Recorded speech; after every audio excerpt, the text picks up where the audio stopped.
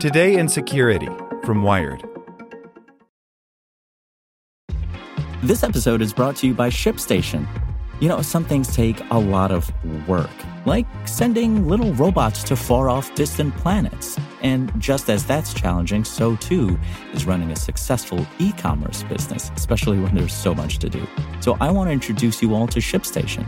Now, I love using ShipStation because of its easy-to-use dashboard, which makes managing orders and printing labels a breeze and super smooth. Oh, and the customer service is just out of this world. It's exactly what you need to help grow your business. Sign up for your free 60-day trial at shipstation.com/technews. That's shipstation.com/technews. It's time for today's Lucky Land horoscope with Victoria Cash.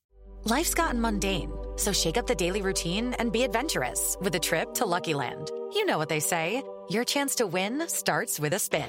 So go to LuckyLandSlots.com to play over 100 social casino-style games for free for your chance to redeem some serious prizes. Get lucky today at LuckyLandSlots.com. Available to players in the U.S., excluding Washington and Michigan. No purchase necessary. VGW Group. Void where prohibited by law. 18+. Terms and conditions apply.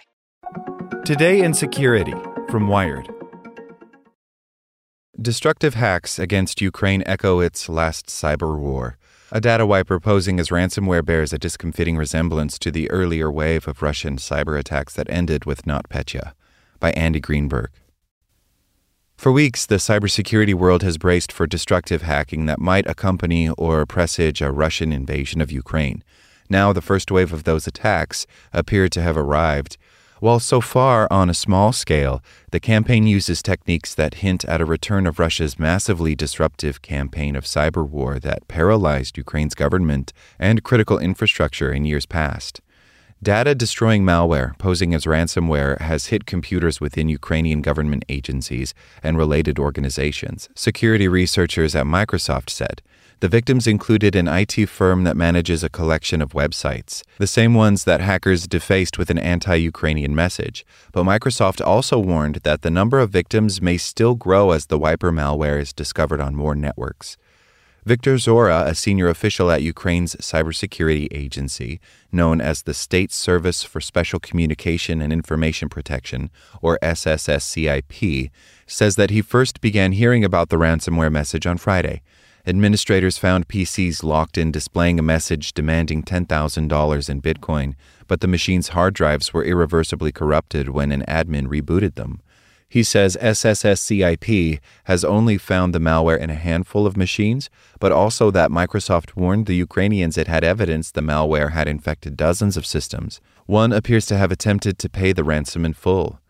We're trying to see if this is linked to a larger attack, says Zora.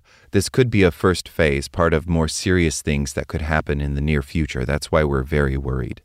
Microsoft warns that when a PC infected with the fake ransomware is rebooted, the malware overwrites the computer's master boot record, or MBR, information on the hard drive that tells the computer how to load its operating system. Then it runs a file corruption program that overwrites a long list of file types in certain directories. Those destructive techniques are unusual for ransomware, Microsoft's blog post notes, given that they're not easily reversible if a victim pays a ransom. Neither the malware nor the ransom message appears customized for each victim in this campaign, suggesting that hackers had no intention of tracking victims or unlocking the machines of those who pay. Both of the malware's destructive techniques, as well as its fake ransomware message, carry eerie reminders of data-wiping cyberattacks Russia carried out against Ukrainian systems from 2015 to 2017, sometimes with devastating results. In the 2015 and 2016 waves of those attacks, a group of hackers known as Sandworm, later identified as part of Russia's GRU military intelligence agency, used malware similar to the kind Microsoft has identified to wipe hundreds of PCs inside Ukrainian media, electric utilities, railway system, and government agencies, including its treasury and pension fund. Those targeted disruptions, many of which used similar fake ransomware messages in an attempt to confuse investigators, culminated with Sandworm's release of the NotPetya worm in June of 2017, which spread automatically from machine to machine within networks. Like this current attack, NotPetya overwrote master boot records along with a list of file types, paralyzing hundreds of Ukrainian organizations, from banks to Kiev hospitals to the Chernobyl monitoring and cleanup operation. Within hours, NotPetya spread worldwide, ultimately causing a total of $10 billion in damage, the costliest cyber attack in history. The appearance of malware that even vaguely resembles those earlier attacks has ratcheted up the alarms within the global cybersecurity community, which had already warned of data-destructive escalation given tensions in the region. Security firm Mandiant, for instance, released a detailed guide to hardening IT systems against potential destructive attacks of the kind Russia has carried out in the past. We've been specifically warning our customers of a destructive attack that appeared to be ransomware, says John Hultquist, who leads Mandiant's threat intelligence. Microsoft has been careful to point out that it has no evidence of any known hacker group's responsibility for the new malware it discovered. But Hultquist says he can't help but notice the malware similarities to destructive wipers used by Sandworm. The GRU has a long history of carrying out acts of sabotage and disruption in Russia's so-called near abroad of former Soviet states. And Sandworm in particular has a history of ramping up its destructive hacking at moments of tension or active conflict between Ukraine and Russia. In the context of this crisis, we expect the GRU to be the most aggressive actor, Hultquist says. This problem is in their wheelhouse. For now, any links between this newest destructive malware and Sandworm, the GRU, or even Russia remain far from certain. Before Microsoft's post detailing the new malware, the Ukrainian government had blamed a group called Ghostwriter for hacking and defacing 15 Ukrainian government websites with an anti-Ukraine message that was designed to appear to be Polish in origin. Mandiant and Google security researchers have linked Ghostwriter in the past with Belarus's intelligence services, though Mandiant has also suggested that it may work closely with the GRU.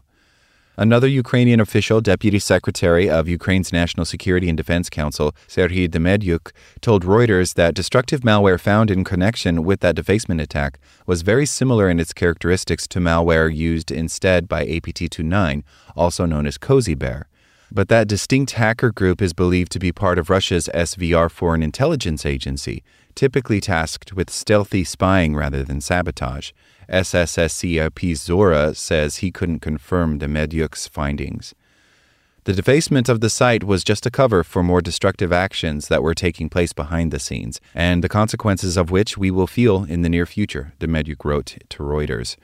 Just what the hackers behind the new wiper malware hope to accomplish isn't clear for now. Hultquist says those intentions are difficult to divine without knowing the hacker's specific targeting, but he argues that they're very likely the same as in previous Russian cyber attacks carried out in the context of its war with Ukraine, to sow havoc and to embarrass the Ukrainian government and weaken its resolve in a critical moment. If you're trying to look like a strong government, your systems going offline and your access to the internet disappearing just isn't a good look, Hultquist says. Destructive attacks create chaos. They undercut authority and corrode institutions. Whether or not these small-scale cyber attacks show that Russia intends to start a new war in Ukraine, they look uncomfortably similar to the first shots of the last cyber war there. Like what you learned? Subscribe everywhere you listen to podcasts and get more security news at wired.com/security. Hey guys, it is Ryan. I'm not sure if you know this about me, but I'm a bit of a fun fanatic when I can. I like to work, but I like fun too. It's a thing. And now the truth is out there. I can tell you about my favorite place to have fun. Chumba Casino. They have hundreds of social casino style games to choose from with new games released each week. You can play for free anytime, anywhere. And each day brings a new chance to collect daily bonuses. So join me in the fun. Sign up now at ChumbaCasino.com. No purchase necessary. VGW Group. Void where prohibited by law. See terms and conditions. 18+.